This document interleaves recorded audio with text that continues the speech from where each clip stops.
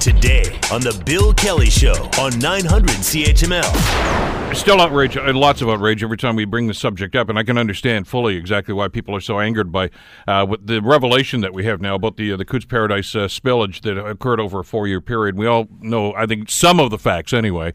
And I would imagine at the City Council meeting later on today, there's going to be a much more full discussion about that. But still a lot of questions, and not a whole lot of people on City Council actually jumping up to say, well, look, let's talk about this.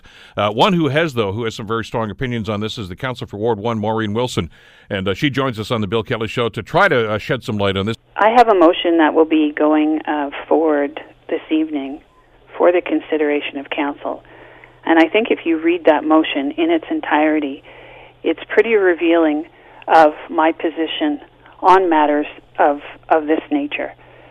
So I can say to my children and to my spouse, to my neighbors, and to the residents of Ward 1 that I have argued consistently for matters on whether it pertains to the Red Hill, whether it pertains to this, and I trust those same principles will guide me in the future if it pertains to another matter. That the only currency that public entities like governments have is if we are able to build and retain and work on a daily basis to maintain the trust and confidence of residents. That's the only thing we deal in. And if we rupture that, it does untold damage.